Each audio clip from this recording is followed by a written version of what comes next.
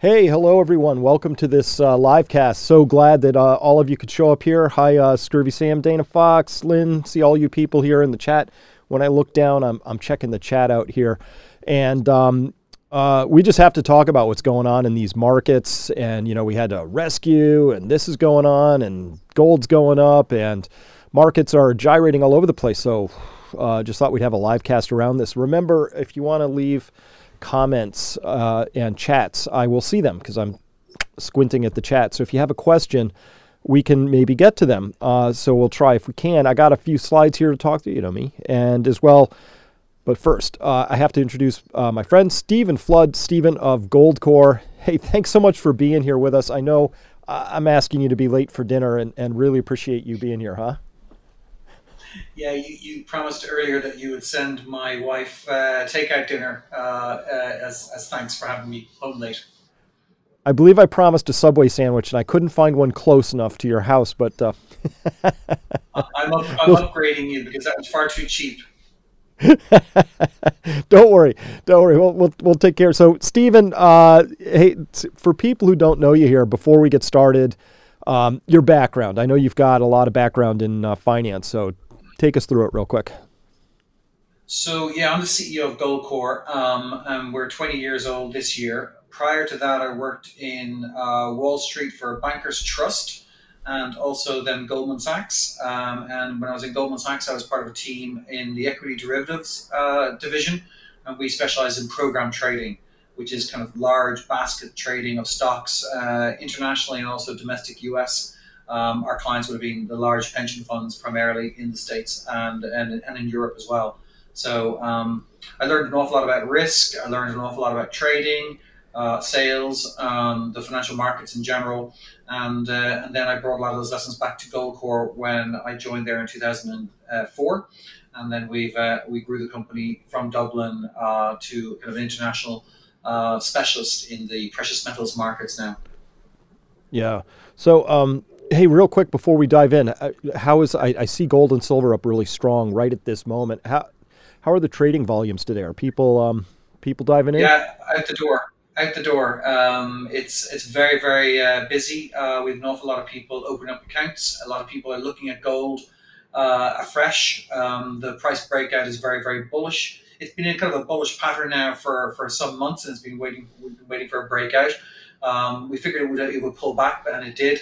But this news has really kind of underpinned the systemic risk credentials of gold in a portfolio, and it's really kind of brought it to the fore again. So it's a very busy day for us here. The team here are really busy. Yeah. Yeah. Full disclosure for everybody listening, I am a member of Goldcore. I keep precious metals there. Stephen's company and Peak Prosperity we have a relationship. We get people special deals, and I do direct people to Peak Prosperity Tribe members to Goldcore because I really believe in what you guys do and how you do it. So, it feels good, I got to say, to have what I call the jurisdictional risk spreading, right? So I've got some gold and silver now being stored in various parts of the world because I don't know what's going on anymore. You know? So who knows where I want to be at some point in the future. Yeah, I mean, we have thousands of clients all over the world. They feed in huge amounts of information into us. We kind of share that role of vigilance. We don't know what the future holds. And we always say, listen, you need to have precious metals in your portfolio, but you also need to spread it around in different jurisdictions because you're never going to be perfectly hedged. No one knows the future, but it's a good idea to have that systemic risk hedge in your portfolio, whatever percentage you think is appropriate. Absolutely. So in the comments, Arsenal Rain says metals sold out online. I've been hearing this a lot. People have been having trouble getting access to them. And Deuce Durden asks Gold Corp. No, that's Goldcore, C-O-R-E. So that's one of the reasons, though, that I like working with you guys because you have access to, like, when various retail shops get sold out, you still seem to have access somehow. So that's good stuff right there. Yeah. It's amazing. Like we've because we grew up in Europe, in Ireland in particular. We have distribution agreements with a lot of the world's mints and a lot of the refiners in Switzerland and in Europe. And so we can tap liquidity. We can tell you where the liquidity is. We can tap it very easily, and that's what we do. So we're plugged into the Yep. Swiss refiners, and the bars, silver bars, gold bars come right off the line there. Yep. So yeah. Yeah, great. Hey, Ryan, let's go to slides real quick because I want to just look at this now. So this happened on the 9th of March. We saw the Silicon Valley Bank, SVB, was designated on the 10th. That was Friday, midday. Very unusual, right? Usually they wait till the evening and they tell you Saturday or Sunday that something's gone. So we saw that SVB went down on Friday, but even before then, too, we saw also a bank run on First Republic Bank as well. And that's just a run. Those are just people lining up out there. They've just caught the vibe. So, Stephen, the way I'm interpreting this, by the way, First Republic has not yet gone down, although if we look at their stock price change today, minus 65%, clearly there's some trouble here. So these people were reading the tea leaves right. When it comes to this kind of stuff, I advise everybody I am a shoot first, ask questions later kind of guy. If I see the stock price of my brokerage, my bank take a huge tank, I just pull my funds and I leave, and then later I figure out what's going on. To me, this looks like people have rightly potentially lost faith in the system. That's low faith right there. That's what I see.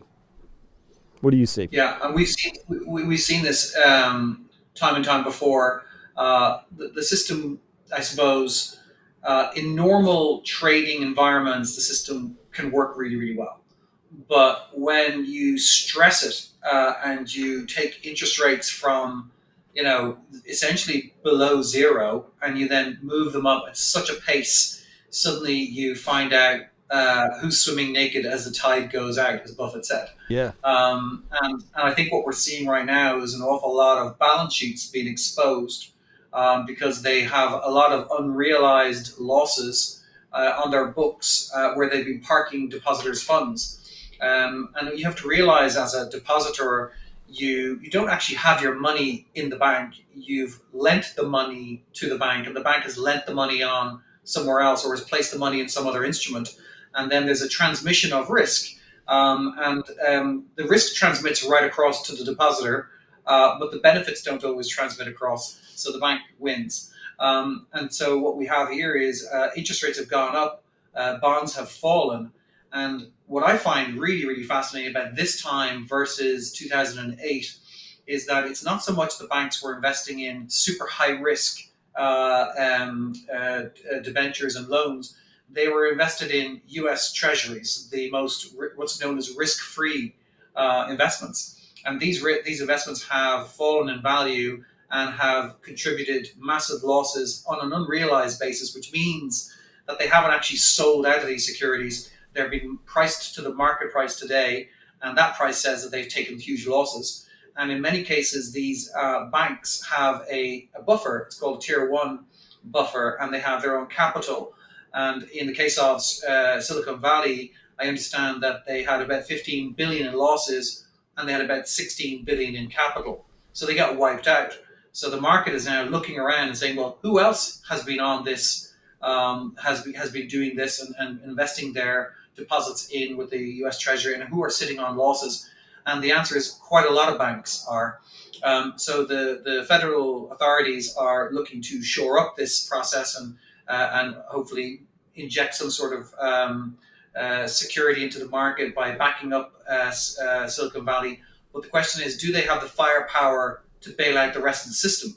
And the FDIC, I understand, has issued information to the effect that there's about 650 billion in unrealized losses inside the system, which is an extraordinary amount of money. And so the question is, what will happen to those losses? Are they going to be backed up by the US government?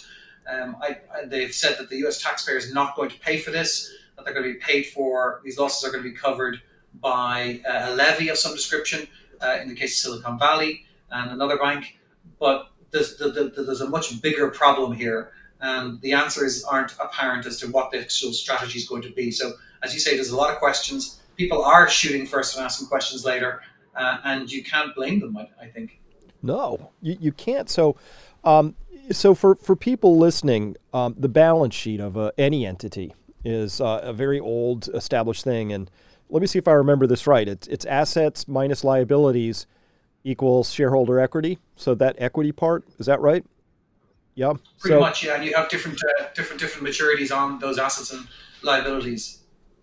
yeah, so that equity part, is that cash that they have? So when we say the equity gets wiped out, that piece that remains down there, often that's a non-cash position, right? It's a that's the so-called equity in the company, but in terms of what they need from a cash management standpoint, then you have to wander over to the cash flow statement and see where they're actually at. So I think Silicon Valley got caught out. They had equity, but they couldn't raise any cash.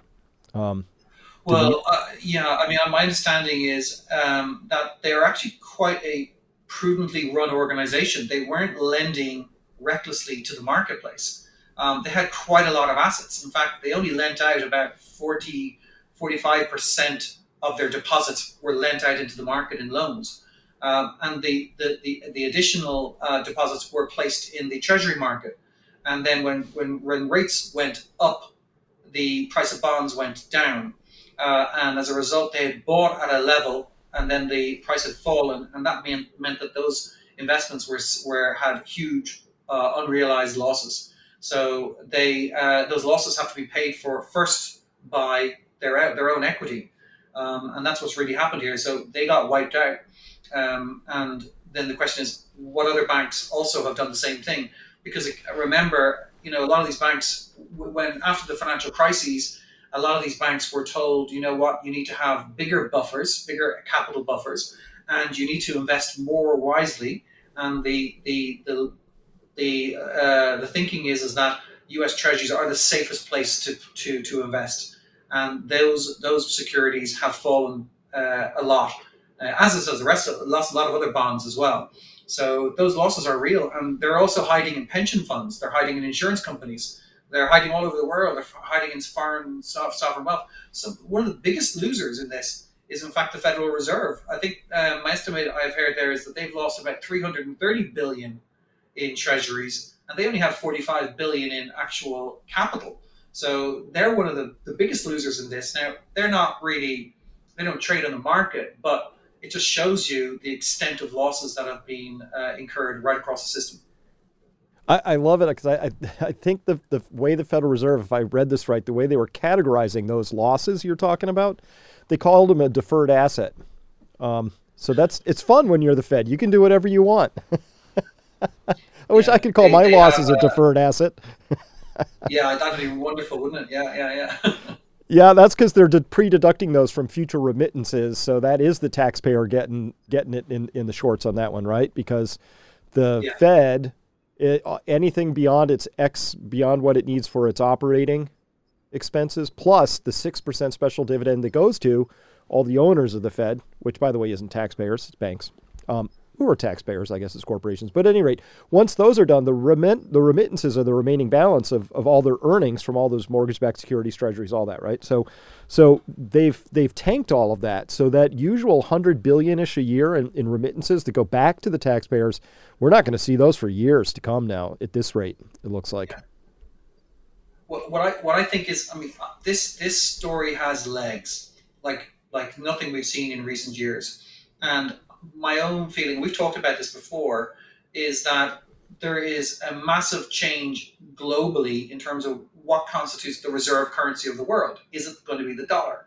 And in the last few months, you've seen so many countries now who have quite outwardly said that they're going to pay for their energy and in non-dollar currencies, the yuan, the Chinese, and Big even news. more incredibly, just today in the last few days, the Chinese brokered a peace deal between the Saudis and the Iranian regime, which is unbelievable news. I mean, it puts them right up there, and we know that they want their currency to become a reserve currency.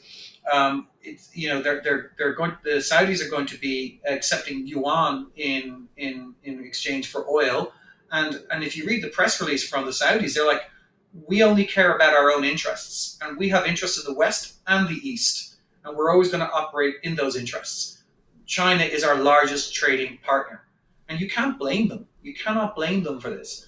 But it just shows you if the demand for dollars wanes because it loses its reserve currency status, and the debt load and burden of the U.S. government is so extraordinarily high, and on the consumer, and you have interest rates going up, and you have inflation biting at the heels of the Federal Reserve, and the markets are screaming blue murder, you have a recipe for a serious period of dysfunction in the markets. And I'm being very Yeah. kind when I say that. I know it's almost a euphemism at this point. So that thing. So what did China do? Oh, they only got a diplomatic detente between the Shias and the Sunnis, right? You know, it's unbelievable what they just accomplished there. And people, if I could wave, Stephen, a magic wand and have people begin to understand something, it's that. That was to me the biggest news of this past week, way bigger than these bankruptcies, because really what's happening here. China now imports 14 million barrels a day of crude. The United States at its peak only hit maybe 8, maybe 9, and now it went all the way down to 0. But that's going to go back up again. So now the United States and China are going to be in competition for what's going to turn out to be an insufficient level of export crude. I don't care how much crude is made in the world. I care how much is floating on the oceans and going through pipelines to people who need it, right? So China just laid down a stake for that. Now, why would they put so much into Iran? Well, if you look at a map, you find out somewhere between China and all that tasty Middle East crude is this country called Iran. If they're going to put a pipeline in, that Iran's part of the deal. Yep. So if they're doing that, that means they're already thinking long term, and now it begins to make sense what's going on in Taiwan and all that other stuff, because China's super exposed to oil floating across the ocean to this little thing called the Malacca Strait, which is this tiny little geographic little thing that all the tankers have to go through. It's like the Strait of Hormuz, but the Strait of Malacca, it's tiny. It obviously China could not protect a choke point like that very easily on a naval basis. So I see all these big things happening. And of course, the context of all that is the dollar, the petrodollar, and China at light speed undoing that particular piece of activity. So that's a really important current to keep on all this. So, oh yeah, and I could just, again, no evidence for this, but imagine, you let this turmoil, this dollar hegemony contraction occur, and you go, okay, and you let it run for a while, and then you go to people and go like, okay, we have this new currency. It's a lot less volatile. It's backed on, on a future trade relationship with the world that's really comfortable, and we're also going to back it by a lot of gold.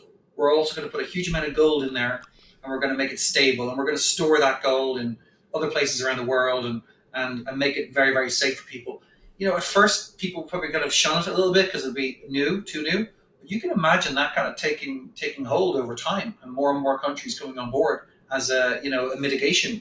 Who wants to hold dollars when you have all the evidence in the world that should you fall foul of the U.S. administration, there's every chance that these institutions will move against you and freeze your reserves. And as a finance minister, you can't take that risk. I mean, and that's not crazy. That's a reality. And I think the argument is very strong now. So next few years, I think, are very interesting. I don't know what the U.S. response is, but I wonder from China's perspective, from a geopolitical, if you have your eyes on Taiwan, and the only reason you haven't gone is because militarily, you can't really see what's going to happen. You can't win that collision because the U.S. is still powerful. But if the U.S. has a huge contracting domestic economic problem and an economy, the argument to send U.S. troops halfway around the world to Taiwan to protect a little island doesn't really win. And you can imagine the political support will not be there for that domestic problems will trump anything international. And I think that's probably the strategy that's being pursued. Well, I need to bring this back around to these bank failures real quick because it's a big fractal mess. Okay, so one of the ways you get through a rough period is you have good leadership, right? Say what you will, but China's diplomatic coups of late have been impressive. And so not as impressive on the United States front, but can I just show you what sort of takes the wind out of my hopeful sails? It's stuff like this. Let's see, where do I start? Probably with this. So finding out that the CEO of Silicon Valley Bank was on the San Francisco Fed's board, and then they yanked him off. They yanked him off right away. But sure enough, if you go to the Wayback Machine, okay, so he's in there. So that means the San Francisco Bank board either was clueless or they knew about this and they they weren't really caring that they had like very poor risk management practices going on there, right? So that was part one. Part two is when I look at, say, where can I put this? Oh, yeah, here we go. So we also saw somebody ask earlier, Signature Bank also went down. Signature Bank goes down, and then we find out that who's on the board, who's a director of the Signature Bank, but Barney Frank, he of the Frank-Dodd Act, right? Barney Frank. So this is a guy who's writing the literal banking rules that led to this bank going belly up. That's just total clown world action for me. And so here he is, right? He earned $1 million hanging out here on the Signature Bank board, and it failed, and now the FDIC has to cover all the depositors, and so that gives me less. This is just clown world kind of stuff. Yeah, and then what else did I find out? Let me see if I put it in here. I don't know if I did. So it turns out HSBC is going to buy SVB's assets for £1, and it also turns out that on the UK bank. Yeah, right. The bank that got caught pushing the cash through the specially fitted Mexican, teller windows, right? That HSBC, right? I mean, they've been fined and caught with so many things. So those folks, right? And you know who sits on their board? Comey, the former FBI official, right? Oh, wow. Comes out of the FBI. Obviously, once you're head of FBI, your next logical step is to serve on a bank board. Makes sense, right? Because the FBI is just known for its amazing ability to churn out business leaders. So when I'm looking at this, Stephen, I just see it just feels like a nest of corruption. Here's the bottom line with corruption. Businesses, small businesses, consumers, taxpayers all get hurt. The corrupt people seem to do fine and pad their nests and carry on, and nothing ever happens. So that's how I interpret when I showed that picture, Stephen, of all those people lining up right away. That's to me is a legitimate response to finding out you live in a clown world where it's just unfettered corruption that never goes punished. So, yeah, I think it's a really interesting point you make. But to me, that at the heart of this, and in the future, please God, we'll learn from these mistakes and these issues. And one of the things I hope we learn, the lessons we learn, is there's only maybe 3 degrees of separation between a lot of the people who move in these circles. So everyone knows someone who knows someone knows the person that they are regulating. And if you have such a tight-knit group, how can you possibly do your job as a regulator, as an enforcer, if the people that you're regulating are going to be paying your salary whenever you leave that regulatory job? And it just stands to reason that, just for the sake of humanity, that these enormously important systems of government are held to a much higher level. And I would actually argue, and maybe you don't agree with me here, but those regulators should be paid an awful lot of money, and so much money that they never have an incentive to ever go into the private sector. That they have a fantastic career, they're paid for their brain power, for their ability to actually prosecute their brief, and we shouldn't go cheap on those packages that are offered. They should be every bit as attractive as the private sector can offer, because ultimately they come out of low-paying kind of official jobs, and then they get a book signing contract. They go on a tour of speech tour all around the banks, and they pick up millions, and then they get jobs on boards. And ultimately, you're never going to prosecute your brief if that person's going to actually pay you. So that's your ticket, and I think we have to be realistic about this. It's called regulatory capture. It happens in every major industry. It happens in the financial industry. It happens in the pharma industry, the insurance industry, automotive, everywhere. Yep. No, there's conflicts of interest. As Charlie Munger, the right-hand man of Warren Buffett, said, you show me the incentive, I'll show you the outcome. It's easy. I mean, we're humans. We've known this since, Spartan times, right? So we have these incentives that are just really clearly lead to inappropriate behaviors, right? And just to show you, but we do live in, to me, a clown world. So, Stephen, I'm a big fan of data, and I like words to have meaning, right? And if we don't have shared meaning between words, things don't matter anymore. But look at this. Look how lame this is. Biden comes out, says U.S. taxpayers will not be responsible for losses from failed banks. Okay? So he comes out with all of that. And then immediately you got CNBC picking up the torch saying Wall Street, not taxpayers, Wall Street's going to pay for the SVB and signature deposit relief plans. What? No, it's the deposit insurance fund run by the FDIC that's going to make up those losses, right? And so the deposit insurance fund is a tag that goes out and hits every bank. And then what do those banks do? They pass those costs on. So today I learned I'm not a taxpayer. As far as I'm concerned, that's just like it's not even super derivative. You don't have to be super subtle. It's like, here's where the money comes from, and that money ultimately comes from me, right? Whether they hide it or say, it's going to first flow from me to the treasury and then to the bank, or it's going to flow from me to the bank and then back to the banks, it doesn't matter. We all know who's paying for this, right? I mean... Yeah, if you put a levy on the financial system, it's the customers of the financial system, i.e. everybody, who's going to pay for that. So it is a taxpayers. It's a tax through stealth. It's an indirect tax on transactions.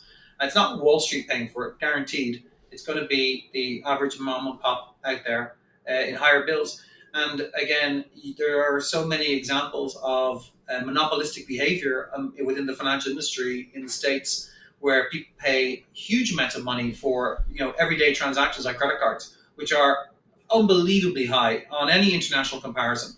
So it's very worrisome when I read that. And I can't believe that they even released that statement and thought that it would pass muster with the public. I mean, like, they must think everybody is an idiot. I just don't understand how they thought that would be okay.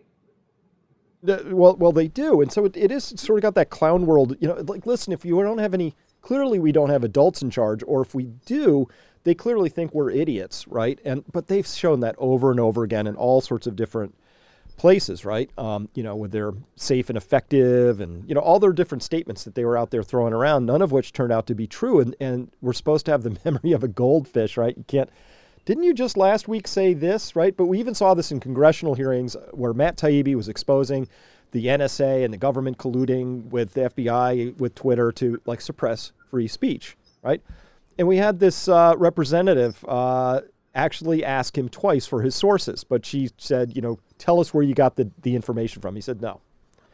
And then a minute later, right, Jim Jordan is saying, I can't believe that you just asked for his sources. And she said, I didn't ask for sources. Like, no, you just asked who gave him the information for his story. That's called a source. Like, we can't have a shared conversation because we can't even agree what the word sources means, right? Yeah. So the idea that we're... I was going to say, if you look back, this rewriting of the rules of communication and language, we have language wars. If you don't like the question, change the rules in terms of how you ask questions, and label people if they ask what you perceive as an inappropriate question. And this is happening across the world. It's a very scary development recently because when truth dies in the dark, and it's really, really important that people fight for that right to speak and ask questions. And it's okay to be wrong as well and be mistaken. But I think it's that cancel culture drives me crazy. It's really, really, really scary. Well, I agree. And so here's the conclusion. So people often ask at a time like this, all right, so what do I do about this, right? Are we just going to complain about this? And I'm like, no, here's the point. You want to understand how the world seems to be working. You want to understand the rules of the game, even if it's rigged and broken, so that you can have a chance of not just being a helpless victim to what's going on. I can't do anything about Fed printing. I can't do anything about inept leadership of banks, but I can take my funds and my wealth out of that system. So since 2008, when I first started doing this, I've been recommending to people to get hard assets: gold, silver, land, trees, real estate, oil, gas. And I've been there because at least those are things I understand. And if you get involved in the right relationships, you can have you can understand it. Like, if you can't, here's my rule of investing. If I can't understand it at all, it's not for me. Right? Yeah. So at any rate, I've been recommending. As Buffett said, simple and understandable. As Buffett said, it has to be simple and understandable to invest in. Absolutely. So, I mean, everybody listening to this isn't financial advice, but for your own education, everybody, I think, ought to have a core holding of gold and silver, right? And that's in your hot little hands. You can get it. It's somewhere nearby. It's your insurance fund. You got to have that. So here's how here's my approach to investing, Stephen. It's will this help me sleep better at night? It's kind of like I don't worry about the world that much for myself. I worry about it for a lot of other people. I worry about who's unprepared, not ready for this stuff that's coming. If I could dig through all the FDIC stuff and show you that they have just a 1.2% of actual deposits are insured through their fund. It's not a big number, right? And sure, they'll change rules and just print money if they have to. I have every confidence in that. But that's going to take our purchasing power and destroy it. What's your experience with inflation in Ireland right now? So most people in the West don't really understand what inflation is. They haven't experienced it in their lifetimes. The older generation have memory of it from the 70s and the 80s. And the problem is that the inflation we have today is not demand driven. It's very much monetary. So it's because they have been basically printing money, and they started a policy of printing money back in the global financial crisis. And they started a policy of active management of the economy with interest rates and guiding the economy. And they've also had a policy of involving themselves in the markets directly to create a veneer of normalcy. And so they have the media are very much in lockstep with this as well. So it's a very unhealthy relationship. The government should never be involved in the marketplace, and they shouldn't be setting interest rates, and they certainly shouldn't be printing money, and the media should hold them accountable. These are just basic truths, but all have been changed of late. So what do I think of inflation? I think inflation is probably one of the most dangerous economic conditions you can have. Not so much at the beginning, because actually you look like you're doing okay because your assets are rising in value. You have savings maybe from previous situations, and you're doing okay. You're making some profits if you're in business. Your actual margins have grown, and you can see the margins have grown in the S&P 500 tremendously leading up to this recent issue or situation. So, but it's what happens over the longer term when real wages start to fall, and the average man on the street realizes that his monthly wage does not cover his expenses. And then when they start going to ground and they don't buy that car, they don't go on holiday, they don't buy that handbag or whatever, that smartphone, they suddenly, the economy takes a hit. And then you have job losses, and then people go further to ground, and it feeds off itself, and it basically creates demand destruction at an unbelievable level. And then those assets that were rising start to fall, and then the system resets slowly but surely, very, very painfully. And in the worst cases, it goes into a depression cycle, and it's very, very dangerous, and it can last an awful long time, and it could lead to a lot of political unrest. And some very nasty people get into power, and then they do very nasty things, and they typically blame everybody else but the actual monetary system before it actually people find the truth. So inflation is exceedingly dangerous, and I don't think the officials in Washington or the Fed are this. I think that they understand this. I think economic history is very, very obvious on this point. So inflation should be avoided at all costs, but what cost, and what is the price that they pay? Interest rates should be an awful lot higher, arguably. And then you've seen interest rates have moved up only modestly, and you can see that the pressure it's putting on the financial system already. And I think it's just the tip of the iceberg, to be honest. I wonder now next week, will the Fed start to change the language and start talking about interest rate reductions, and then will the market go off on a huge buying binge? And then we'll continue on for another cycle. I don't know, but I do suspect that inflation is probably much more dangerous than a few banks going bankrupt and the system resetting. Over the longer term, I think an awful lot of people will be affected by inflation. Great. So Finbear asks here, do you see the Fed's decision related to what you just said there to open the money floodgates as a green light for risk on investments? Looks like it to me.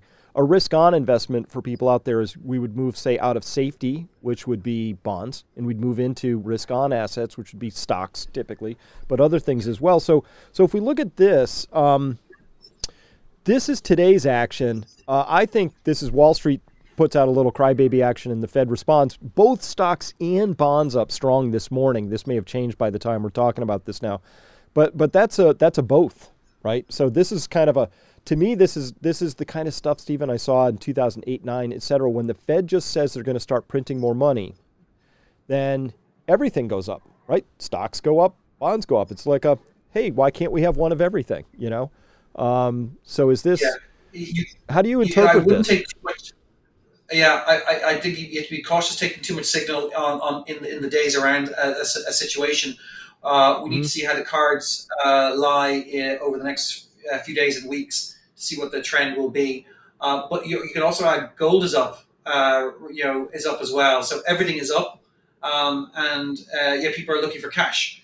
So it's an interesting one. Yet some bank stocks are tanking as well. So there's a lot of contradictory signals coming out of the market today. You probably have market. You probably have the Fed proxies also involved in the market, kind of trying to drive that narrative as they want it to be. Because I woke up to this on my screen first thing this morning. Look at all these halts of financial stocks and banks. Halts, right? Yeah. That was pretty. That was ugly.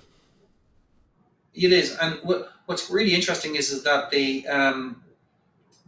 unrealized losses as reported by a lot of these banks have been out there. It's not a new thing. They've been out there for quite some time. The market ignored them and didn't really understand them. And I think that's actually a big part of it. There's an awful lot of market participants who haven't really seen an interest rate rising market environment. They haven't seen it. They don't know it. They don't recognize it. They don't even know what a contraction looks like. They just only know in a bull market. It's a perfect storm, if you ask me, at the moment. Yep. So, Stephen, quickly, while we have people's attention, if you come through this link, folks, that's https://peak.fan/goldcore. You come to that page there at Goldcore's site. You see my smiling face there. You just put your name, email, phone number. Somebody will talk with you. Can you tell people just real quickly what Goldcore does? And I think you're special, and I love the idea of segregated gold storage as a concept there. Really important to me. Yeah.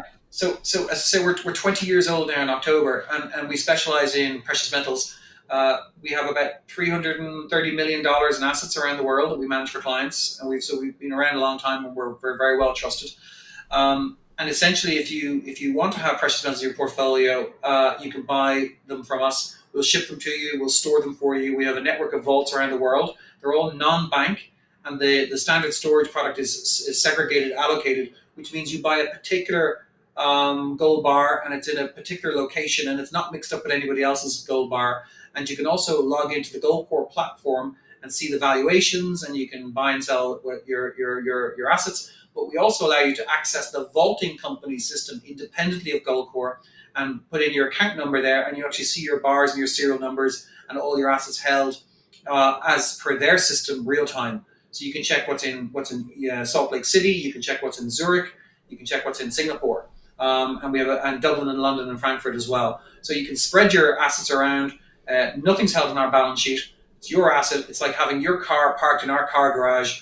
We know where it's been, so we'll buy it off you right away if you want to sell it, and you pay a very, very modest storage charge. And we have a special relationship with Peak Prosperity. If you go on their website, the Peak Prosperity website, you'll see a link there as well. Click on that, and then it's very, very easy. You can sign up in literally 20 minutes, and our customer care is absolutely second to none. We have a 4.9 star out of 5. I think Chris, you can vouch for it as well. I can. We're very client focused, and we don't pay commissions to sales staff. It's all about customer service and us doing well as a company with our clients. Yeah, fantastic. So I'm a big believer in it. And again, remember, I'm a shoot first, ask questions later kind of guy. Can we talk about this real quick? Credit Suisse. So Yeah. so Credit Suisse has been on my radar for probably 6 months. I've been tracking it, telling people, I didn't like their equity position. Their financials look like a wreck to me. I didn't like the client outflows, but mostly something I track is something called a credit default swap. So for those people who don't know what that is, Credit Suisse has bonds that are outstanding. Stephen, let me know if I'm doing a good job of this, but they have bonds that are outstanding, and let's say the bond yields 5%. Well, I could hold that, and I'm getting 5%, which feels good, but I'm nervous about the company, so I can buy insurance on that bond. What's it going to cost me? Well, it's going to cost 446 basis points, 4.46% to insure that. So now that bond actually in the market is not worth a bond that's priced out at 5%. It's worth a lot less, because why would I pay 5% for a bond that I have to pay 446 basis points or 4.46% to protect? So this is a measure of stress in a company. This goes back 20 years, and we have not seen stress this high in this bank before. A, did I do an okay job explaining that? B, what happens, Stephen, if Credit Suisse gives up the ghost like it looks like it might here? Yeah, it's interesting. I think all of the entire bank sector is being reevaluated right now because the unthinkable has happened. U.S. Treasuries, the risk-free investment, has now an enormous amount of risk, and I don't even know where that lets you, where you go with after that, because what other country? Sorry, what do you mean risk? Are you talking about the default risk because of yeah, like, the debt ceiling? I don't know what the credit default. I don't know what the credit default swap on U.S. Treasuries are as a bond, but the graph probably doesn't look dissimilar to what you're showing there. So the risk of default and the market for those securities has fallen, just as it has probably for Credit Suisse. And what does that leave you? Because years ago that was the risk-free option. So the entire financial system is under huge stress, and the fundamentals that underpinned balance sheet allocations in the past are now called into question. And the pension funds are heavily invested in U.S. Treasuries. And we also have, geopolitically, China and obviously Russia and other places would love nothing less than to have a U.S. default on the books. So it's interesting.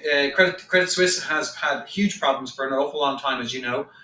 So has other banks as well. And if the system generally starts to sell off, and they were already close to the edge, it doesn't really spell good fortune for the future for them. So I would say that it's an interesting one to watch.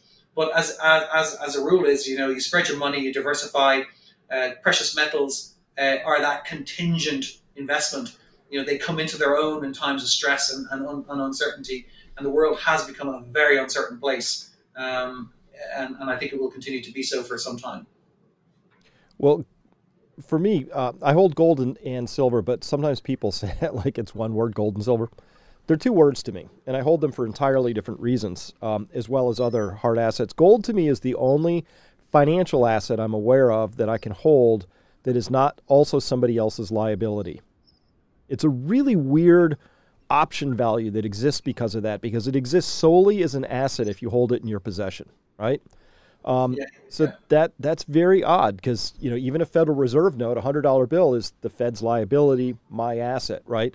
The Treasury bond I hold, my asset, government's liability, right? So on and on and on. So gold has that weird capability of just existing as a monetary asset, and so that's part one. Part two is, Stephen, can you help shed any light? Because you can tell I'm a student of things. I dig into things deeply.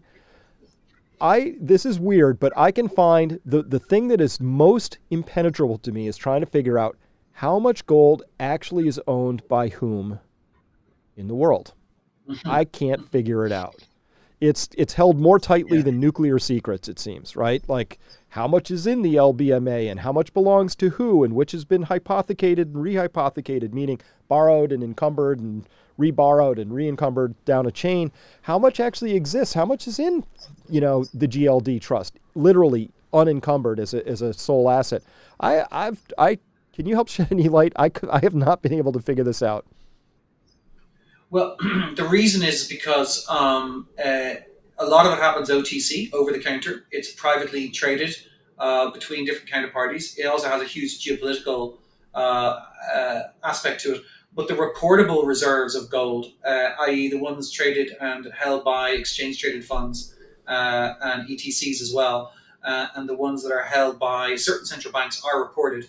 Um, and those reportable reserves have increased significantly over the last 10 to 15 years. You can see that. Gold Charts R Us is a great service. You can go on there and you can actually get some great statistics. But in other countries, such as less friendly to the West, such as China, they have been acquiring gold through the back door. A lot of people have said, and have been accumulating gold and haven't been reporting all of their reserves.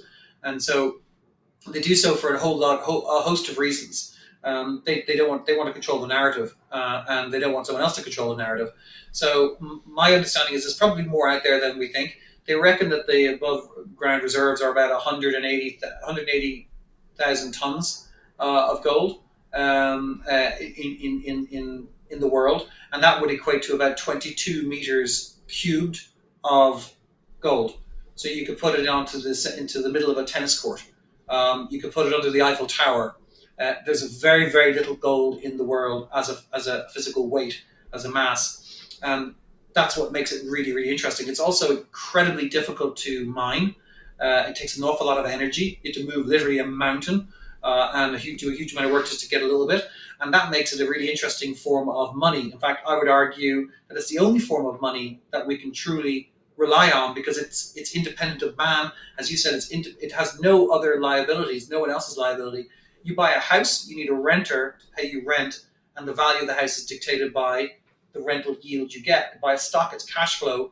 You buy gold, it costs you money, and yet it's valuable. So it stands in direct contradiction to every other asset class out there. And when you buy it, and I think this is really important, you give your dollars, you get gold, you have a form of money that's independent of everybody and everything, and it's always valuable. And so I call that financial sovereignty. You actually take financial sovereignty, but you do it there as your business. And I think it's a really important thing for investors to get their head around and think about and dwell upon. Yeah, I'm big this year as I'm putting a lot more back into helping people achieve financial freedom, which has a number of components to it. But financial freedom to me is when your financial assets that you've accumulated are safe and are creating passive income sufficient to meet your basic needs, right? And everybody has different levels of basic needs. So that's an individual conversation. There's no magic number, but to have that sovereignty as part of that is really important, particularly in a world where I don't know where the risks are anymore. I don't like that. I mean, I remember, so I went down this huge rabbit hole, Stephen. I was trying to figure out what's really going on with derivatives. We hear there's quadrillions of them, and what are they? And it's an arcane world. They're basically legal contracts, I discovered. They're not a thing. They're a big-ass piece of paper that, a binder of paper that lawyers have sort of hashed through, and they interlink with each other, and they're very complicated. Bottom line was this. I was trying to just answer the question, what is the actual net derivative exposure of JP Morgan? I did this like in 2009 or 10 because I'm weird that way. They have this annual report that's this thick, and they have every table in there. And I found out that their $300 billion of derivative exposure, notional, which we don't actually know what it means, at the actual value level, but they said, oh, here's how much we think our exposure to that is. And it was literally a paragraph way deep on like page 200 where the bank executives had just decided what it was. They were allowed to use their, I forget what the term was, their expertise to sort of decide. This was one of the biggest items in this whole giant document, and it was a single paragraph, and it basically was the equivalent of this, right? Yeah. I don't like not knowing, but I couldn't figure it out. This is what's really important about, an open market is that you have transparency. You have people who will make a bid and an offer, and they'll have a spread, and you can see, and you can also check their financial credentials as well in terms of as a market making participant.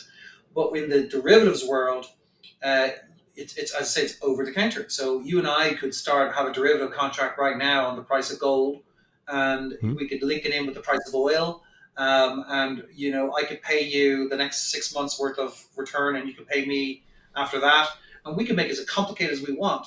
And what's really hard is how do you create transparency in that sort of system? Because it's usually derived from a risk mitigation strategy from a customer that the bank has, an industry that needs to manage exposures, and it's customized, it's bespoke, and then they try to net things off. But we don't have any actual real exchange. We don't have a set of standards. There are like certain contractual standards for enforcement. There's like international agreements, like I think they're called ISDA agreements, and they help counterparties police the actual relationships. But in terms of understanding the exposure, it's really, really difficult. And what I find quite disconcerting is that these exposures are very much priced and valued by the executive or some sort of unknown mechanism at the bank, at the institution. But what's really important is how do you assess that bank's balance sheet and financial health if you can't understand its liabilities and you can't really understand its assets, because it might have derivatives on both sides. And so how do you actually really understand what the net position of the bank is? And a lot of banks actually trade very near to book value, which is interesting. And it's always been a major question in financial circles is, why is a bank that's making so much money trading like it has a huge amount of liabilities? And I think the answer is because of the derivative exposure creates a huge uncertainty and unknown around that bank's future. Oh, that's fascinating. I mean, that could be so. Something I haven't liked about derivatives is it's created the appearance as if we've taken all risk and ejected it into outer space. And to me, derivatives really possibly, and this is just guessing, represent a form of insurance that works perfectly until you need it. But it's like any insurance, right? There's no insurance set of policies in the world that can work if everything goes wrong, right? We insure our houses against disasters, but if the hurricane comes and levels all the houses, the insurance is busted, right? It doesn't work out anymore. So, but when I see that like little tiny, so one of the things I was doing in prep for this, looking at all these banks I showed you that were halted, I asked, what's the derivative exposure of these banks, right? And all I can see is their notional values, but these little tiny banks, Stephen, have 10, 50, 100, $200 billion of derivative exposure, and you can't make sense of that because, again, we don't know the nature of the contracts and how complicated they are and how they net out and who they're with. Can't know any of that, but it's just everybody's using them. And you remember, I don't know if I'm old enough to remember that like Orange County, California would routinely get sold some bizarre product that they didn't understand from Wall Street. Morgan Stanley or Merrill Lynch would come up. The first bank I ever worked for was Bankers Trust, and they were involved in a huge lawsuit against with Orange County with options contracts, I think it was. And it was a massive story in the day because bankers actually invented the options pricing methodology, Black-Scholes, and they made a huge amount of money selling these option contracts to all these states. They blew up, and it was a huge lawsuit. Yes, you had a front seat on that, but yeah. It's kind of like it was well before my time. I think I was maybe 5 years old or 10 years old when it happened. But the point is, I mean, there are these things that worked great and until they were actually needed, and then they sort of blew up on people. And just to put a little exclamation point on that story, wasn't it Scholes himself who got involved in long-term capital management and smartest guys in the room? And this was LTCM blew up in 1998 because they had these can't lose bets on bonds, and it blew up and they lost. And so even the smartest guys in the room sometimes get burned by this stuff. Scholes himself, I believe. Or was it Black? A lot of the time, I think it was Scholes. I mean, I wouldn't be banning derivatives. I just think that the regulators need to probably bring as much transparency to the process as possible, and some sort of standardization so that we can understand what those risks are, because the market needs to be able to digest information and price accordingly. But you're right, we just don't know. I mean, like a derivative can be fantastic. If I'm a farmer and I'm about to invest in 100,000 acres of land, and I want to buy a weather derivative, so if the rain doesn't fall like I thought it would, it'll pay me money because my farm's not going to produce, and it'll help protect the financial future. It's a form of insurance, and that makes all the sense in the world. But it needs to be transparent for those financial institutions who are making a market so that we can price them accordingly. And as you say, we just don't know. Maybe some people know, but I don't think the regulators know, and I don't think the market knows.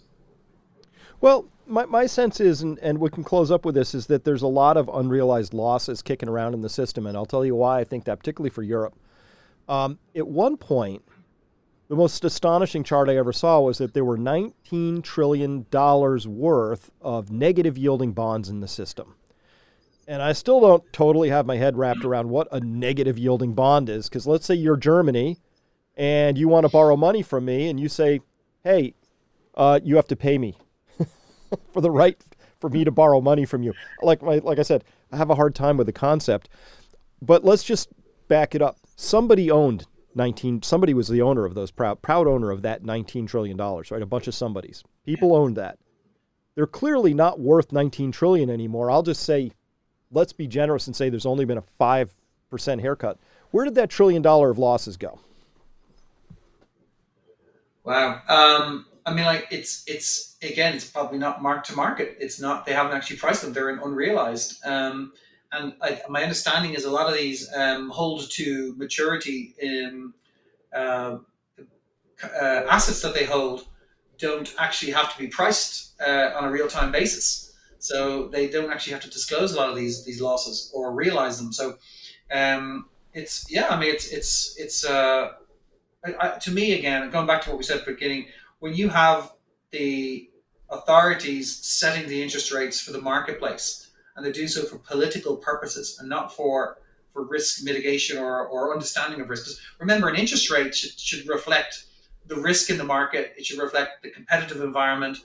It should reflect the demand of depositors for a return, and all of these other factors. It should not reflect the political appetite for a market sell-off.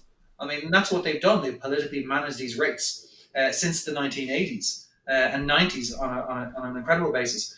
So I would say that the people wearing this risk is the pension holders, and they're seeing it in their pension returns, and we'll see it in those pension returns being reduced drastically. And you also have a lot of these financial institutions who make an awful lot of money off the back of these transactions, because they work with the authorities in many respects as well. So it's an unholy alliance, and I think at the end of the day, the pensioner pays. Yeah, well, we certainly saw that with the UK pension system when the gilt market went upside down. They got caught on margin calls that I think was, last I saw, was £100 million or something like that in a £1.5 trillion system. I mean, big, nasty losses in a system that shouldn't really have any and shouldn't have been forced into that position in the first place. So we can say, oh my gosh, those crazy pension managers, what were they thinking, going long on duration and levering up and all that. But actually, they shouldn't have had to, right? I'm convinced that the biggest sin of the central banks is thinking that they deserve to set the price of money. That's the interest cost. The markets should always be setting the price of money, period. Full stop. Yeah.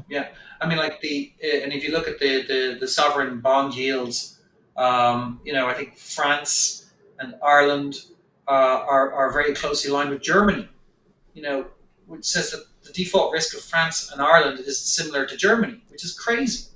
That's nuts. And most of these bonds are being bought by central banks. I mean, so they're setting the yields at the price point. I think a lot of people find the bond market just very, very quizzical and confusing, and it's not based on any fundamentals anymore. It's based on political, trade wins and what's required in terms of the president going out and saying, everything's fine here. Move along, everybody. It's no one's going to pay anything, and you won't know who's paying.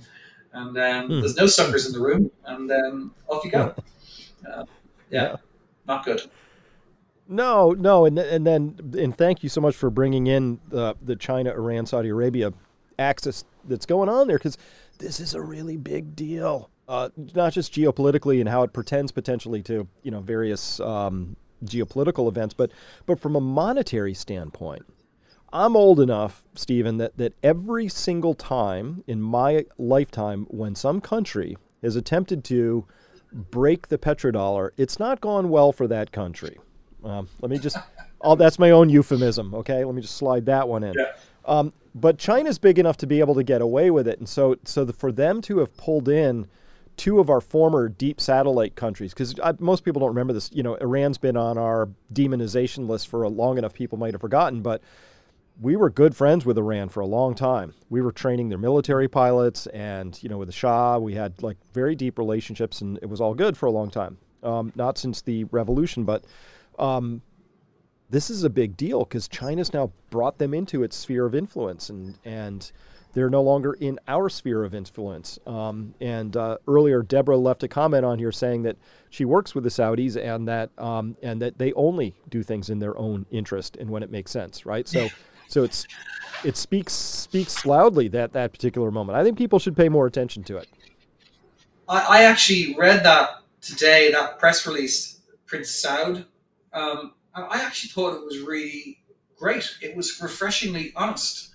I think it was General de Gaulle in France said, countries don't have alliances; they only have interests, and it's true. But at least the Saudis actually said it, and it's so refreshing because most Western countries would just talk, to talk both sides of their mouths, and it's like we care about the people, we want to help those people over there, and it's really they're just looking for energy security or market security or market access. And an alliance of some sort to help them achieve their goals. So it's great to see. You know what? I'm not saying that the U.S. dollar's days are over or the U.S. economy's days are over. I believe in anti-fragility. You ever hear that book, that term? Yep. Nassim Taleb had a book called. And what can hurt you and affect you makes you stronger. And I hope that the rest of the world react and improve their systems in a way that actually works for the people. And maybe I'm completely naive in saying that, but if China brings out a new currency and they start taking over the world's economy and setting the rules, I don't think that would necessarily be a good thing. And maybe what it'll make the response will be something from the States and something from Europe. That will be a much better marketplace economy where the world can turn to. So maybe some good will come from this situation. I don't know. I hope. Yeah. Well, I've been watching the markets long enough, so we will close with this because I know I got to get you off to dinner. But I'm looking here. This is unusual to me to see gold up $50, right? That's that big green square there. That's an unusual move for gold at 2.7%. There's sort of an informal 2% rule on gold as far as, that's the way I've interpreted it. Like no more, thou shalt not pass more than 2%, right? That's a pretty big move. How do you interpret that? It's huge. Yeah, technically it's also really good. It's bounced off some interesting technical levels. Again, I would want to wait a few days to see what holds. I would be careful to take any signal on a day's move. News is being digested right now. If it's such that the next big news headline will be, what will the Fed do? Are they going to start signaling a pause in rate rises and maybe even a cut should circumstances warrant it? They're the type of phrases that will come out, and the market will take signal from that, and gold will take signal from the dollar, which takes signal from the market. So yeah, let's wait a few days to see what comes of it. But right now we have a lot of motivated buyers coming into the market. And they probably are buying today because they see this is a very, very reasonable price to get into. And I would not, if somebody does not own precious metals yet and they're worried about the price being up 2.5% today and they want to hold off a little bit, that's fine. There's a rule that we talk to clients about is try not to time the market because you're buying a tactical asset here. And it's probably more expensive to not have it at all than to have it at the wrong price. And if you're worried about buying it at a high point, then maybe put 30%, a third in today, a third in next month, and a third in the month after that, and average your way in. And if it goes up from here, you're going to look like a superstar that you bought some today low. And if it goes down from here, you look like a superstar that you bought more in the future at a lower price. So don't get caught up in the emotion of the market. Cost average your way in. Look at it as a tactical allocation. It's something that you're buying as a contingent asset. Should the wheels come off the bus, you'll be very glad you had it, and you won't be panicking in a really super down market. And that's really its role, is to kind of calm you down, as every good insurance should. Well, And this is I not go financial further than that. advice. Yes, thank you for that. I also believe in people having a garden and maybe having a little stored food and knowing their neighbors really well and on and on and on. To me, this is a period of time where with these disruptions, the more we can control what we can. I can't control a lot of stuff in the world, but I can gain a little self control over some of the things going on out there. So yeah, very pleased So to have you here what today. I love, Chris, what I What's that? love about what you do, what I love about what you do, it's actually all about empowerment and education, and not having the answers, but asking the right questions, and an understanding about preparation, and not being shy about it. And that's really what it all comes down to in the days, educating yourself. And I think you do an amazing job, and have helped so Well, many thank you. people. It's incredible work. Well, thank you, and particularly to people in Europe. I got to be honest. When I just put out a piece on, the UK is just out of veggies right now. Okay, that makes sense. The greenhouses in the Netherlands didn't have enough gas to couldn't afford the gas to grow peppers or whatever. But you can feel like there's just all these different pressures coming on, and there are really relatively easy positive solutions that get you through all of those, right? So even if you said I'm worried about food insecurity, so I'm going to have a garden, that's great. But within about a year, you're going to be out there and the birds and the bees and having dirt on your fingernails, and you're going to go, this has its own benefits all on its own, right? Mhm. It's it's a very it's a very therapeutic thing to be involved in, in Yeah. lots of ways. So I just think there's lots of ways we can be positive about this, but I do believe, Stephen, it's important for people to know what the context is so you can assess what the actual risks are. If you only read the newspapers, what did Mark Twain say? If you don't read the newspapers, you're uninformed. But if you do read the newspapers, you are misinformed, right? Yeah. So there's a lot of misinformation out there right now. It's very bad. It is, yeah. And just on the farming thing, I don't have green fingers. I want to be that person. I have loads of clients who grow an insane amount of vegetables in their garden, and they have like these polytunnels, and they're just very, very productive, and they Yeah. give it to all their friends. But I have a client who runs a farm, an organic farm, and my family, we buy all our meats and our chickens and our beef and our lamb from him and his farm. And I drive down there every few weeks, and I fill my freezer, and he does incredible work. His farm is called Featherfield Farm. If anybody's interested in getting into organic farming, you won't find a more informed person. His name's Mark Hurst, and he's absolutely superb. He really cares about it. So shout out to Mark and all his great work he does. Yeah. So if you can't have a garden, support somebody who does and does it well, because there's a lot Yeah, of be a really friend to a brilliant. farmer. Yeah, Yeah, and the people who do it well, support him. it is a really technically demanding and physically demanding job to do. I mean, to Oh, do it well is complicated, if not well, I complex. pay more. I So pay more for that beef and that chicken and that lamb. But once you try it and once you taste it, you don't go back. It is the most incredible quality food you've ever had, yeah, and it's worth paying a little bit more for quality and feeding that to the family. yeah, I'm glad to hear you say that. I really am, and I hope other people take heed of that because it's important. But But When you come to Ireland, Chris, we'll bring you down yeah, there and we'll show you the farm. Can I just say one when? thing Okay, yeah, on that farming question? When he took over the farm, I think maybe 13 years ago, it was a regular farm, and they used to use normal phosphates and chemicals to kind of increase the yield, and it destroys the